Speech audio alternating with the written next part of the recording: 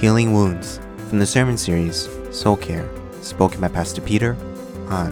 Good morning, Metro, and happy Thanksgiving to you. Happy Thanksgiving Sunday. It would be ideal if we were all together. We usually have about 800 pounds of turkey that we usually devour as a community and really break bread together. And I'm sorry that's not able to happen this year simply because of the pandemic. But I do hope that next year will be a very different story. We can all gather again together on a Thanksgiving Sunday and celebrate God's goodness upon our lives.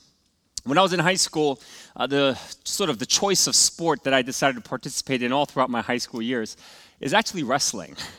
And it's not because I liked wrestling. I actually hated the sport. There was not one little thing I liked about wrestling. I didn't like it at all. But the reason why I chose to wrestle was because it was the most popular sport in my school. Our team were state sectional champions, and everyone who wrestled were kind of like in the cool crowd.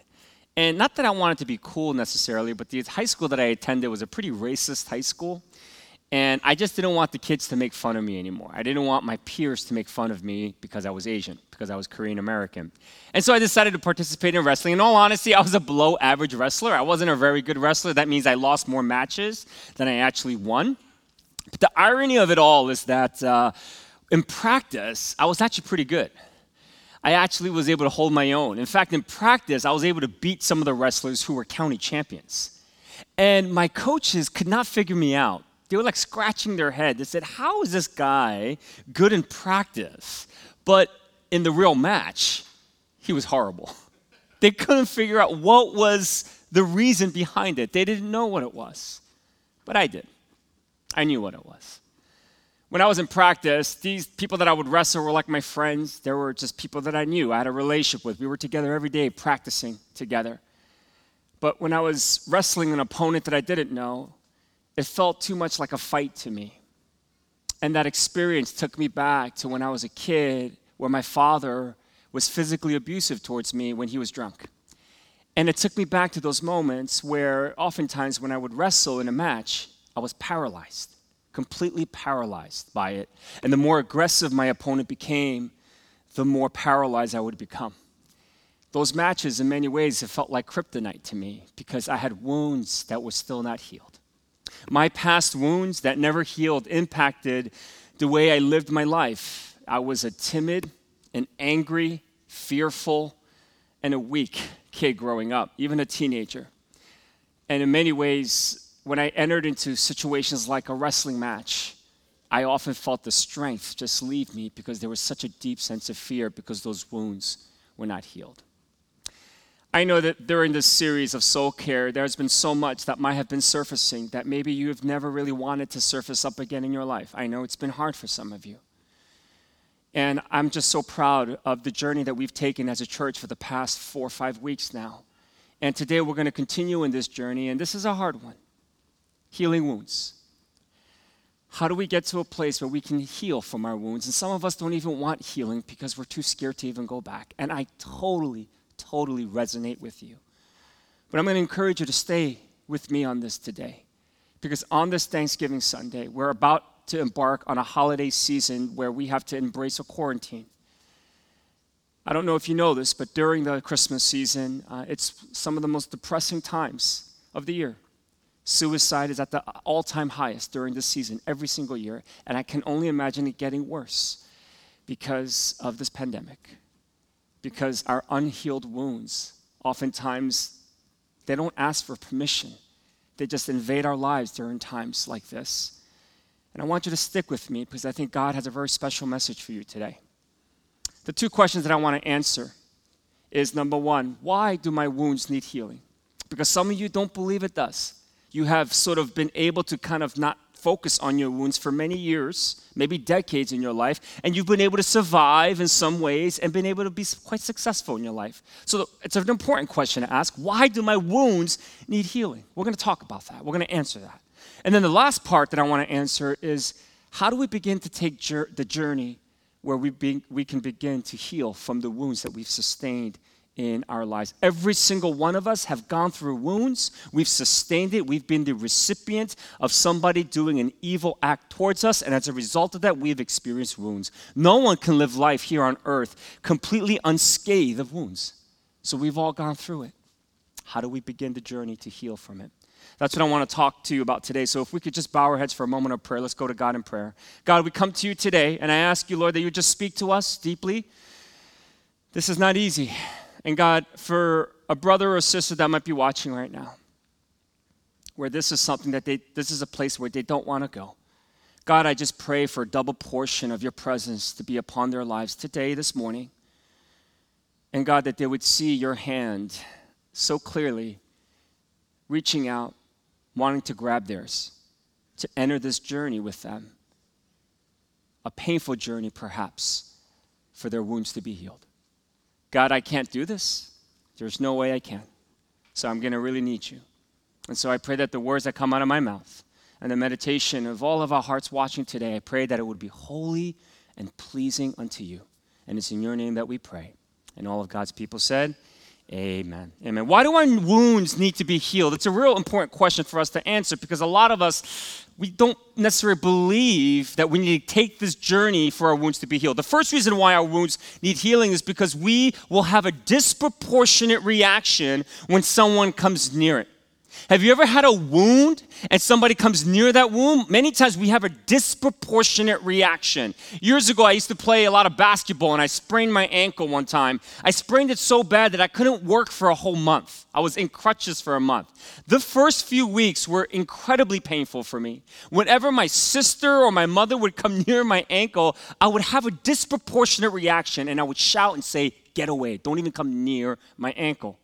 That's what happens when we have an unhealed wound. When somebody gets near it, we have a disproportional reaction to it. And that's kind of what happened to me in wrestling. When I enter into a wrestling match, I could have used some of my skills to try to do the best I can, but I couldn't because I had a disproportionate reaction because of an unhealed wound, paralyzed me in fear, and I couldn't perform the way even my coaches expected me to perform. I had a disproportionate reaction. When you and I have a disproportionate reaction towards unhealed wounds, what we often do then is we create sort of a false sense of self, an imposter, because we don't want anyone to come near our wounds. And we create this false sense of self, and that's a real dangerous place to be because then you go on living your life incredibly lonely no matter how many friends you think you have. No matter how many people follow you on Instagram or on Facebook or on TikTok, whatever those things are called now. You are incredibly lonely because you realize that these unhealed wounds that you have basically separated yourself from anyone that is a part of your life. We have a disproportionate reaction when we have unhealed wounds. The first reason why. Haven't you had one of those moments where sometimes somebody said something and it wasn't really that serious, but you just had this disproportionate reaction and you blew up on the person? And you wonder, what's going on here? Why did I just behave like this? Why am I so angry right now? It's because there's an unhealed wound, a disproportionate reaction. Second reason why our wounds need healing is because we are unable to live in healthy relationships. That's it. Because we have a disproportionate reaction when somebody comes near our wounds, at best, our relationships are superficial. We cannot live in healthy relationships because our wounds prevents us from living in healthy relationships. What is your purpose in life? What is my purpose in life? It really is the great commandment, isn't it? It's to love God with all of our heart, mind, soul, and strength, and to love our neighbor as ourselves. Your purpose isn't just to work and make a lot of money and be successful. Your purpose, the reason why God put you on this earth is so that you can have an intimate relationship with Him and with other people in this world. And through that, there's a synergy that happens where you begin to live out the purpose in which God put you on this earth for. And it's to be in healthy relationship with Him and with other people. That's our purpose. But when you have unhealed wounds, you are not able to live in healthy relationships with other people. They are superficial at best. Why? Because at the end of the day, you see yourself as a victim. You find your identity as a victim. This is a dangerous place to be. When you have unhealed wounds, what begins to happen is whenever you enter into any relationship, you see yourself as a victim, and what happens? You find your identity in that, but then you also always blame the other person for the wrong in the relationship. How do you know that you're struggling with your identity being one of a victim? Is when you constantly blame the other person. In a marriage, you're always blaming your spouse for the ill of your relationship. In any kind of friendship or family relationship, you're always blaming the other person. You never take blame for yourself. Why? Because you have unhealed wounds and you're finding your identity as a victim. Metro, hear me on this. If you find your identity as being a victim, you're never going to be able to embrace the true identity that God has given to you, which is a child of God. You are unable to live into that identity because you see yourself as a victim. Listen, you have been victimized, yes, but you are not a victim. Yes, you have been victimized, but you are not a victim. One of the most beautiful things that Rob says in his book in Soul Care, you are not a victim. You have been victimized, yes, but you are not a victim because you are a child of God. The goal is for us to enter into a pathway where we can begin to heal from our wounds. All right, before we can talk about how do we do it, let's first lay down the theology of pain, theology of wounds. I think that's important to lay as a foundation before we go into how do we sort of take steps into healing. Let's turn with me to Isaiah 53, verses 4 and 5. Isaiah 53, verses 4 and 5. Yet it was our weaknesses he carried. Now, this is Jesus. He's talking about the prophet Isaiah. It was our sorrows that weighed him down, and we thought his troubles were a punishment from God, a punishment for his own sins. But he was pierced for our rebellion, crushed for our sins. He was beaten so we could be whole. He was whipped so we can be healed. Powerful, powerful passage. Isaiah writes this 600 years before Jesus Christ even enters into the picture. And what the gospel message is really about in its full holistic sense is that it isn't just about Jesus Christ forgiving us of our sins, which is a big part of why Christ came and died for us on the cross and resurrected from the dead. It's to forgive us of our sins if we should ask for it. It's to have a relationship with God. But here's the beautiful thing about the gospel. It's also to make us whole. That whatever wounds we've sustained in our lives, which we have, that because of Jesus Christ, his hope is that through his love, through his grace and mercy, you would experience wholeness. That word in the Hebrew is shalom, peace. That God wants you to have peace with the wounds that you have sustained in your life. He was whipped so that we can be healed. God longs for you to be healed. Because part of the gospel message isn't just to forgive you of your sins and you can go to heaven when you die, but it's to make you whole today, to have peace even in those deep, dark places that you've had to encounter in your life, to bring healing. The word pain in the Hebrew is a very holistic word. It has a spiritual, physical, and an emotional component to it. Read the book of Psalm. When you read the book of Psalm, you'll see that it's David going through hardships of physical, spiritual, and emotional pain. And all of us, in some ways, we've dealt with all three in our lives before. And God wants to bring wholeness to it. Let's look at what Paul the Apostle says in Romans 8:28-29. Look at what Paul says. And we know that God causes everything to work together for the good of those who love God and are called according to his purpose for them. For God knew his people in advance, and he chose them to become like his son, so that his son would be the firstborn among many brothers and sisters. Paul the Apostle is saying very clearly that God can work together, can work everything in our lives, the good, the bad, and the ugly, and he could bring about a greater good for it. That God can breathe life and redeem those things in our life that often look like death. It's the beautiful part of the gospel message. And so today, whatever wounds that you've sustained in your life, I know some of you have gone through some deep, deep wounds. And I am not standing up here pretending to know that I understand. I don't. But I know our God does. He understands the depth of those wounds. And if you allow him to, he wants to make you whole. He wants to bring shalom into your life regarding those wounds so that you do not have this adverse, this disproportionate reaction when somebody comes near it. So that you could begin to have a real deep relationship with him and with other people in your lives. That's the heart. That's the theology of what pain is about. God didn't allow you to go through certain events in your life so that he could bring about this good in your life. No. I want you to understand one thing. God is not evil, Metro. Jesus has no evil to give to you. What you went through was not something that God did. You went through it because we live in a very broken and corrupt world, and as a result of it, we are oftentimes the recipients of evil. And as a result of it, God says, in spite of all of that, he could still make you good. That's the theology of pain that he wants you and I to have. And it's the journey that we are to take. Because if we can take that journey, God can do something really wonderful and beautiful in our lives. Last Saturday, I invited a friend over to my home for dinner. It was the very first time he came to my house. In fact, I met this friend about 5 years ago. I met him, actually a little bit longer than that, about 6.5 years ago. And I met him because our church, every quarter, we go to East Jersey State Prison. And when I first met Nelson there, I was just really drawn to him. He's a musician. And we started writing letters to each other. And we've been pen pals for many, many years. He's been in jail for 17 years, and he just got out. He was in jail since he was 17 years old. He's now 34. He got out last week.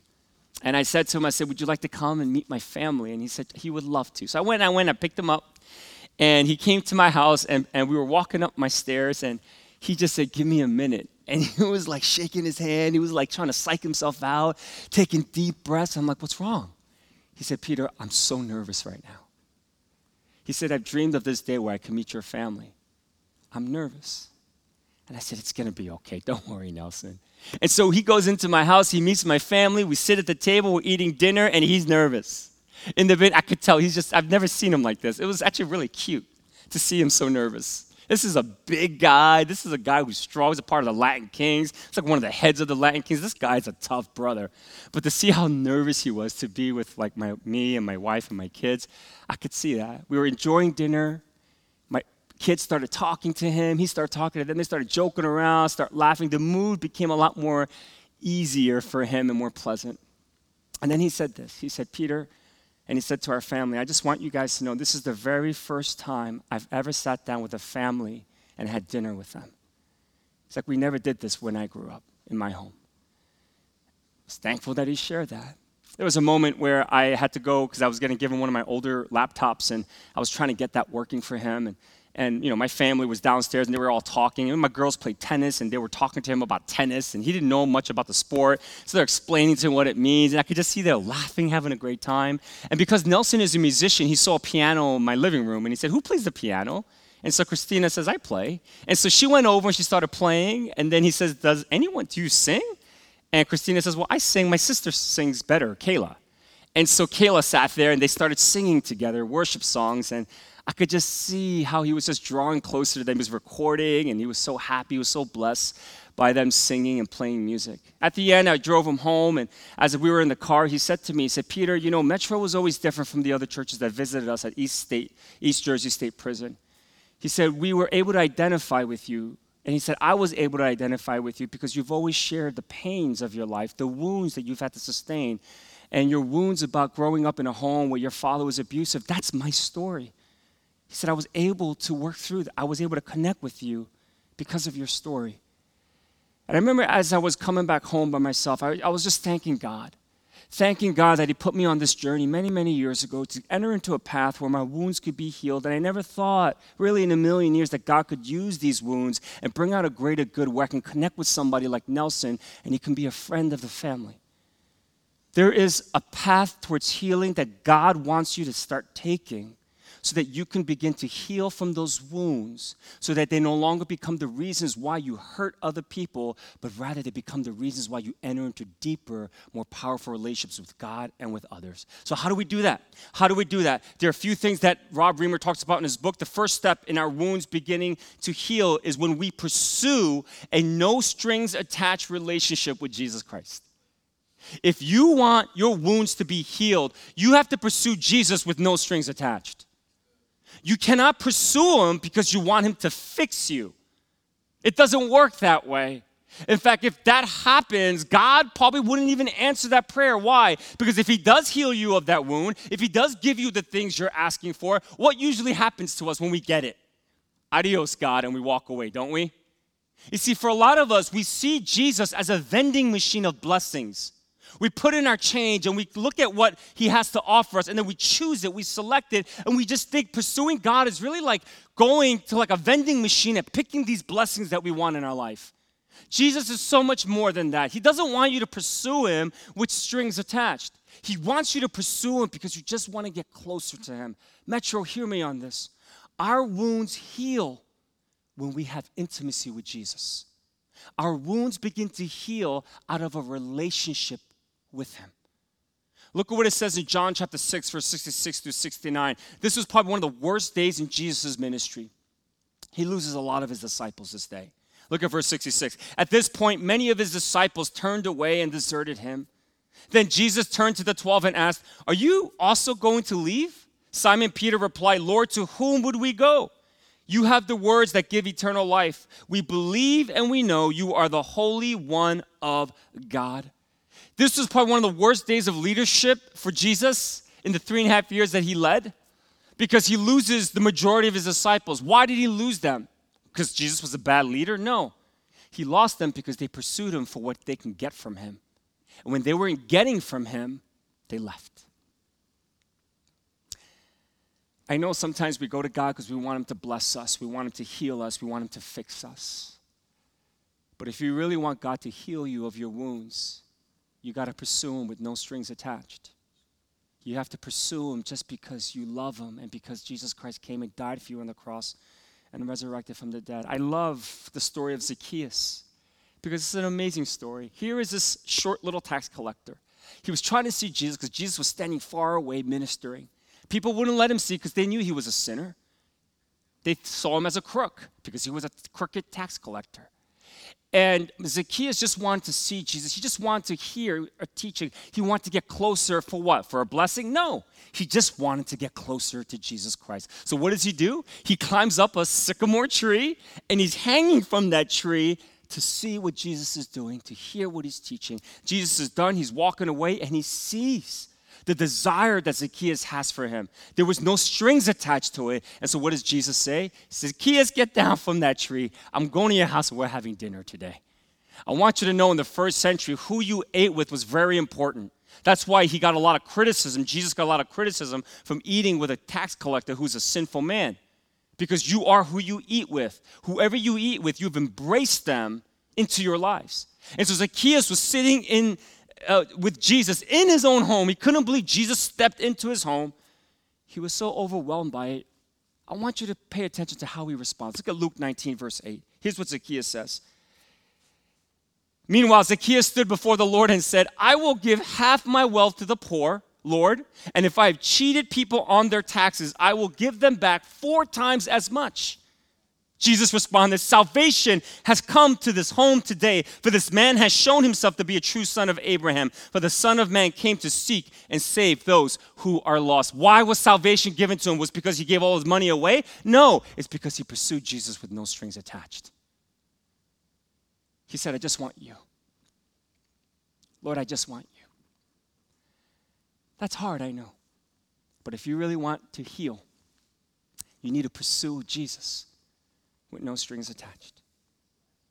Here's what Rob Reimer says. This is powerful. He says this in his book. These are people who pursue Jesus with strings attached. He says, "We are more interested in comfort than we are in wholeness. We are more interested in what God can do to make us feel better than we are interested in God himself. It is of paramount importance that we set the right goal in our spiritual journey. Our goal should not be to feel better. Our goal should be to know and be like Jesus. As we get to know and become more like him, our souls will be healthier, and that will bring the healing and wholeness we are looking for." In order for our wounds to be healed, the first step really is to pursue Jesus with no strings attached, that you're going to him because you love him and you're grateful and you want to be in a relationship with him. Jesus has something so profound in the Gospel of John. He says, "I want to pursue a friendship with you." And that's his desire. So will you stop seeing Jesus as a vending machine of blessing? Will you stop seeing him and pursuing him because you want him to fix you?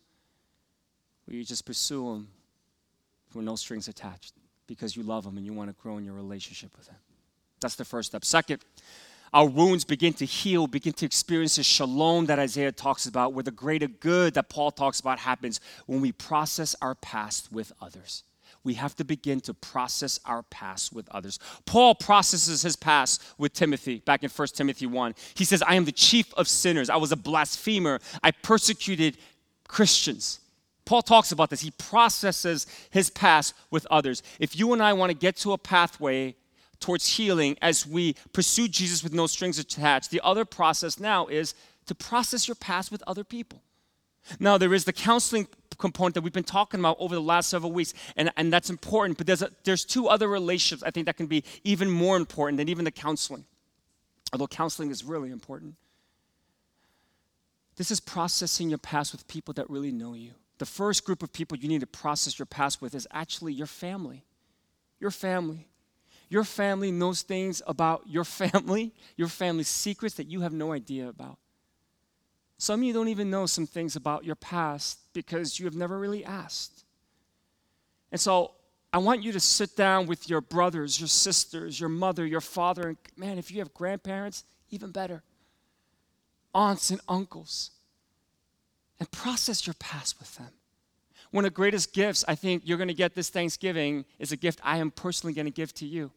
If you go to emetro.org/family-questions with an S, there's 100 questions you can ask your family. You don't have to ask all 100, but there's 100 questions that you can ask your family to know more about you, about your story. I did this a few years ago with my family, and I just have my sisters and my mom. That's it. That's the only family I have living. And I couldn't believe that my sisters saw their life in the home that I grew up in with them completely different than the way I saw it. I learned so much. And you can learn so much as well if you can process your past with your family. So make sure you go to emetro.org/family-questions. Thanksgiving, you're going to probably be with your family. Spend a few hours with them and start to ask them these questions. It'll really help you. Really, really will help you. The second group of people that you should process your past with are actually your friends. Your friends who know you, who know a lot about you, who've kind of seen the way you've lived your life. Friends who are Christians. This is important because they need to also be in tune with the Holy Spirit. You should just process your past with them because they can give you a perspective that you've never seen before. They can give you suggestions that you will end up doing that will help you to grow and be a better person in the end so that your wounds could be healed.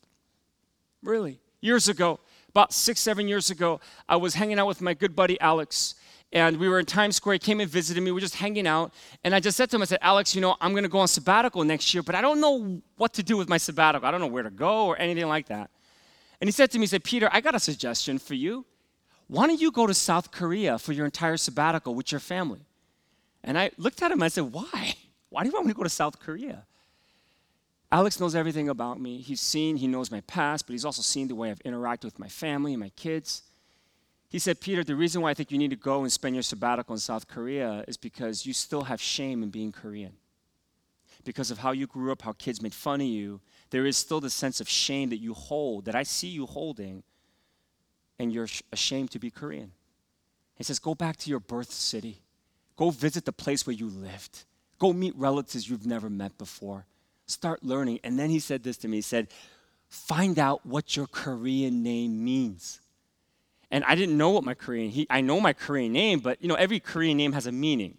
And I didn't know the meaning of my Korean name. My Korean name is Chung-kun.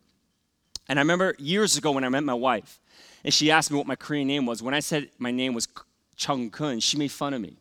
She said, that is like an old Southern name.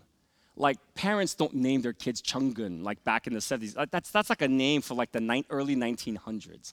It's like today if you had a child and you name your son Bubba. Nobody names their kid Bubba today in 2020. It's just not normal. So I remember when she said that, she started laughing. She goes, oh my God, I can't believe your parents gave you that name, Chung-gun. I had shame even in my name. And so Alex says, go to Korea and find out what your name means. All I know about my name was that my parents at the time, they paid somebody, this guy, I guess he was like a fortune teller, and they paid him to give me a name. And this guy, quote unquote, gives names, and then that name, whatever it means, they can live out. That's all I knew, right? But I didn't know what the meaning of it was. My mom didn't know either. Went to Korea for 2 months with my wife and my kids, and I applied for a grant. I got it. It's one of the best 2 months of my life. Learned so much, met relatives I've never met before, visited the hospital that I was born, visited the home that I actually lived in for 3 months before I came to the United States. Really cool. I had lunch with my aunt, and my aunt is an English teacher. She's been teaching English for decades. And she also knows the Chinese characters. And what I learned is that in order to know what your name means, you have to know the Chinese characters, meaning you have to write out your Korean name in Chinese. And through that Chinese character, you'll be able to know what your name means. And so I asked her, I said, Auntie, would you let me know what the meaning of my name is? And so she got a napkin, she got her pen, and she wrote it out in Chinese characters. And she said, the literal translation of your name means deep roots. I was like, oh, that's pretty good. And then she said, but the best English translation of your name, it means righteous roots. I said, can I have that napkin? She gave it to me. I put it in my pocket. And then I looked at my wife and I said, how do you like me now, baby? I couldn't believe my name means righteous roots. I couldn't believe my parents gave me that name, even before they knew I was going to be a pastor. I remember telling Alex that, and he doesn't call me Peter anymore. He calls me Chung-gun. And when I call him, he has that on his phone. I would have never been able to learn about this side of my life. And today, standing here before you, thanking God that God made me Korean, if it wasn't for a friend like Alex who told me it would help me process my past. Process your past with others. That's how you begin to heal from your wounds. And the very last step in how wounds begin to heal, how we become whole, where God can breathe in a greater good, is when we go through redemptive suffering. It's when we go through redemptive suffering. Listen, whenever you have to revisit a wound, it's painful. It's not going to be easy. It's suffering. But redemptive suffering is when you invite Jesus to be a part of it. It's when you invite the Holy Spirit to be a part of it and you ask yourself, where are you, Jesus? It's when you go back to that event and you see it at that point with God and you look for where Jesus is and you also listen to what he might be saying to you. That's redemptive suffering. It's not just, you shouldn't just go back and revisit a wound just for the sake of revisiting it, no. Redemptive suffering is when you invite Jesus Christ a part of the process. And through the power of the Holy Spirit, he'll guide you through it. And you go to that event and you ask yourself, in that most tragic wound in your life, you say, Jesus, where are you? And what are you saying to me? And listening in. Some people struggle with this. They struggle with this, and Rob calls this introspection. I call it the paralysis of analysis, maybe. Introspection, he says, is a disease of the soul in which your eyes are focused on yourself. When you have introspection, when you do this, some of you, what introspection really is that as you go through this and you think you hear from Jesus and you're saying, is that Jesus or is that me? I don't know if that's me or if it's Jesus. How can I be certain that that's Jesus and it's not me? That's introspection. It's a disease. What he calls this, he's saying it's toxic shame. You're just making this way too much about yourself. You got to let it go, and you got to trust that Jesus is with you, and you just have to learn to flow.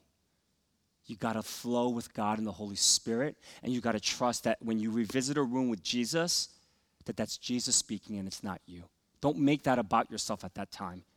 Just free flow and hear from the Lord, and you'll let God really minister to you through that. It's a beautiful thing when we can do that. You see, God is omnipresent. And because he's omnipresent, he was present in your past, even in those horrific events that has happened in your life. He's present there, and we have to look for him, and we have to hear what he might be saying to us. We experience healing from our wounds. We get to this place of wholeness that Isaiah talks about, and as Paul talks about, that God can bring a greater good in whatever wounds we've sustained in our lives when we can go through redemptive suffering. It's not easy. It's hard, I know. But if you ever want healing from it, you're going to have to go through that redemptive suffering. Last year and a half, I started this doctoral program, and Rob Reamer, the author of Soul Care, he was the first professor to teach the class, and he was teaching Soul Care. And he was on this lesson and on healing wounds. And when he was done, he just said, well, I need you all now. I'm going to take you through a wound. And I remember just saying, okay, all right, I got a lot of them. Which one do you want me to pick? And he just said, just pick any wound. And so I did. It was when I was in the 4th grade, And it was in the evening. My sister was trying to help me with my math homework. I couldn't get the math. I really couldn't. She was helping me the best she could. She's older than me, and she thinks it's just such a no-brainer, but for me, it was really hard. And so I just told her I didn't know what it was. I couldn't get it. She got so frustrated and angry. She started yelling at me. She started calling me stupid and just getting really aggressive with me. And I just got upset, and we started fighting, yelling at each other and fighting. My father was in the living room with my mother and my other sister, and they were watching TV, and they couldn't even watch the TV because we were yelling and fighting so much. And so my father simply said, "Peter, shut up." And I remember it was the heat of the moment because I was so angry at my sister. When I heard that, I just said, "Dad, F you." And I remember when I said that, I knew that I was going to get the greatest beating of my life. He got up out of that chair, and I saw his eyes. Those are the eyes that I saw when he was drunk. He came over to me, and I was on my bed, and I knew it was going to be bad. He grabs me by my hair, literally lifts my whole body and throws me on the ground, and he just goes at me, gets very aggressive, starts beating me. And usually when I'm being hit like that and I'm crying like that, my rescuer is my mom. She would always come and do whatever she can so that my father wouldn't hit me like that. And many times she would take the blows. So as my father was beating me, I was just waiting for my mom. I just thought it was just going to be moments when she's going to come and rescue me. And so I looked to see what she's doing, and I was horrified because all she was doing was watching TV, completely ignoring what was happening to me. And how do you think a fourth grader interprets that? I just thought, oh, I guess I deserve this. I guess I deserve this. And Rob basically said, okay, find Jesus. And so I do. I look for Jesus, and I see Jesus hovering over me, and he's whispering something into my ear, and he says, what is he saying? And I heard Jesus say, Peter, you don't deserve this. Peter, you don't deserve this. And I remember just looking at Jesus, and I just said, really? Like, I didn't deserve that, but I did curse him out. And Jesus says, you didn't deserve that. You didn't deserve to be beat like that. And I remember it wasn't even a cry at that moment. I was wailing. And as I was wailing, I was able to look at my mom, and I was able to say, Mom, you should have came and saved me. I didn't deserve that. I looked at my sister and I said, Ellen, you shouldn't have called me stupid. I just didn't know some math. And I said to my dad, I said, Dad, I know I deserve discipline in some ways, but I didn't deserve that kind of discipline because that wasn't discipline, that was abuse. I wept and I cried for about 90 minutes, and it was hard. It was painful. After the class was over, I got in my car and I still started crying. I could not control the tears. About 90 minutes of crying, of suffering. And God healed me of that moment. There was a redemptiveness to it. You know why? I've been in counseling for about 10 years. And one of the things I could not get my counselor to help me with, I couldn't figure this out, was that whenever my kids did something that I told them not to do, and they would get hurt physically from it, I would actually say to them, you deserve it. You deserve it. Like years ago when Christian was little, he would run around the house. We have hardwood floors, and he would have his socks on. I'd say, Christian, take off your socks. You're going to hurt yourself if you fall down. And he said, no, I'm not going to take it off. He said, suit yourself. And he fell, and he hit his head on the floor. My wife, like any normal parent, would go there and attend to their child. I would just say to him, you deserve it. You deserve it. And I didn't know why I kept doing that. It was so hard for me. My counselors couldn't help me with this as I was trying to help them process this with me. And that 90 minutes of crying, God finally revealed to me why I was like that. It was because I had an unhealed wound when I was in 4th grade where I believed the beating that I took, I truly deserved from my father. God healed me of that wound and delivered me from that. And today, I stand here before you, and yesterday was the 5th year anniversary of my father's passing. And it was a very emotional day for me. I went to go visit his gravesite. And what I want you to know is that I'm just so grateful that I've gotten to a place in my life where I actually miss him. Because I went through the journey of trying to patch my relationship with this man, grow my relationship with him, and I did.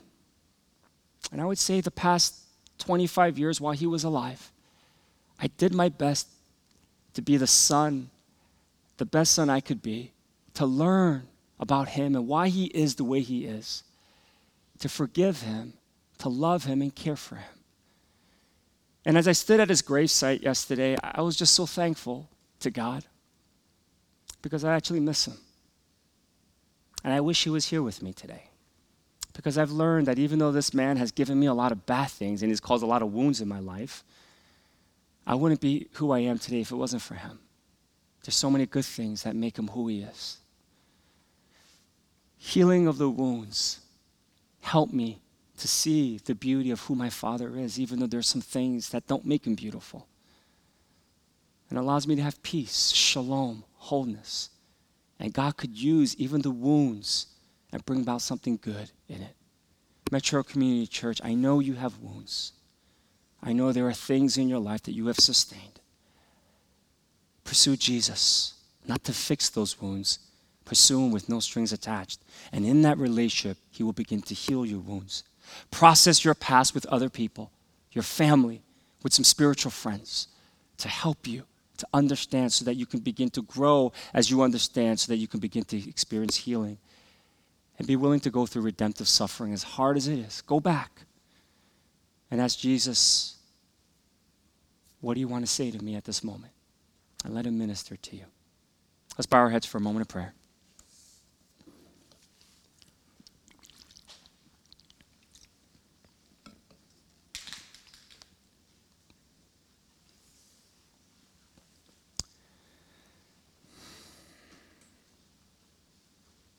God, I just pray for our church, our community.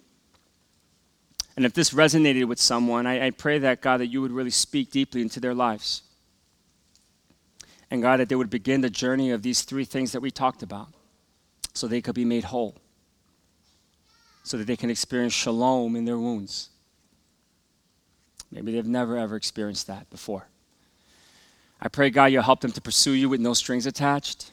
You'll help them to process their past with others.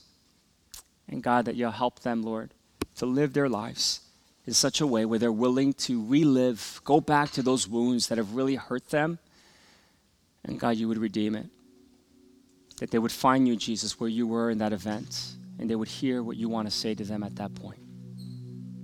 So God, I pray you'll just be with our church and our community. We can't do this without you. We really do need you. And so God, I pray that you'll just be with us. And I pray that there will be deep soul care and soul healing in my brothers and sisters' life. Bless the soul groups as they meet, as they talk about wounds.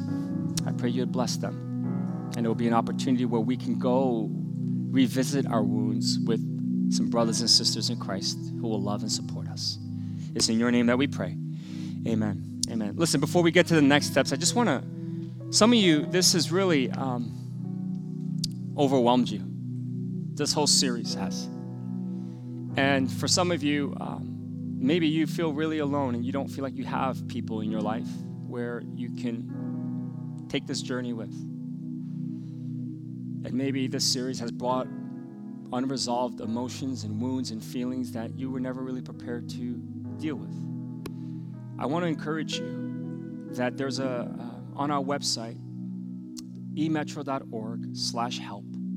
If you go there, there are resources that you can participate in and ask for to get some help so that you don't have to go through this alone because your wounds can never be healed by yourself. It's impossible.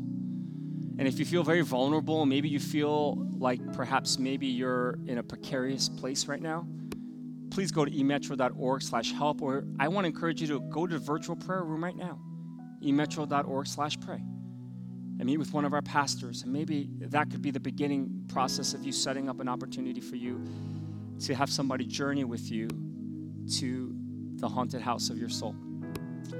There's some next steps that I want you to take. Here they are. If you have your communication card, please click on that on your app. And I want you guys to really do this. Many of you have our app, so please open it up, put your name on the card, and take these next steps. All right. First, I'm committing my life to Jesus for the very first time. If you've never done that, please check that off. Second, I will process my past with someone that I trust this week. Thanksgiving is coming. Maybe you're with a family that you don't normally see, a family member. Maybe you need to do that. You can get them on Zoom, or you can maybe meet them one-on-one. Third, I will receive prayer today through Metro's virtual prayer rooms. Many of you need to do this. There's no shame in this. There's only God. So I encourage you to go to the prayer rooms, emetro.org/pray. 4, please send me more information about the virtual Soul Care Conference from January 14th to the 16th. Let me just stop here for a moment. One of the best things you can do for yourselves and your soul is to actually sign up and register for the Soul Care Conference on January 14th to the 16th. It's the best thing that you can do, honestly, because I'm going to be really clear here. There's only so much you can get from a sermon on a Sunday, and there's really so much you can get even from our small groups that we get together with. The virtual Soul Care Conference is you connecting with Rob Reamer through this conference, and he'll go even deeper into these topics to help you experience deep healing. Really is a life changer. I've been through it last year. Many of our staff members and our leaders have done it. It transformed their lives. It's virtual, but you get to still interact with Rob in all those ways. So I want to encourage you, January 14th to the 16th, check that off. I will email you this week with all that information of where to register for that conference. Again, it's virtual, all right? 5th, I will pray about how I can give generously to the Christmas offering. So today we start our 10-week journey of raising funds for the Christmas offering. And this is going to be key. It's going to be important for us to do this because we need to support Metro Community Center, the things that we're doing here in Englewood. Zemele, which is huge. The pandemic has only made it even more challenging. They need our support even more. Our missionaries, the 3 missionaries that we support, and also Rooted Ministries. With Pastor Kevin Butcher. Pastors are struggling today. They really are. And I love his ministry because he really focuses on blessing and ministering to them. So pray about how you can give generously. We're going to start today, but pray about how you can give generously to it. And the very last thing, please sign me up for the partnership class on Sunday, December 6th. It's just learning what it means to be a partner at Metro Community Church. You should have attended Newcomers Connections first before you go to partnership class. But if you have, please check that off. We'll get more information to you. It's in a couple weeks. And I'd love to meet you via Zoom and share with you a little bit about what it means to be a partner here at Metro Community Church.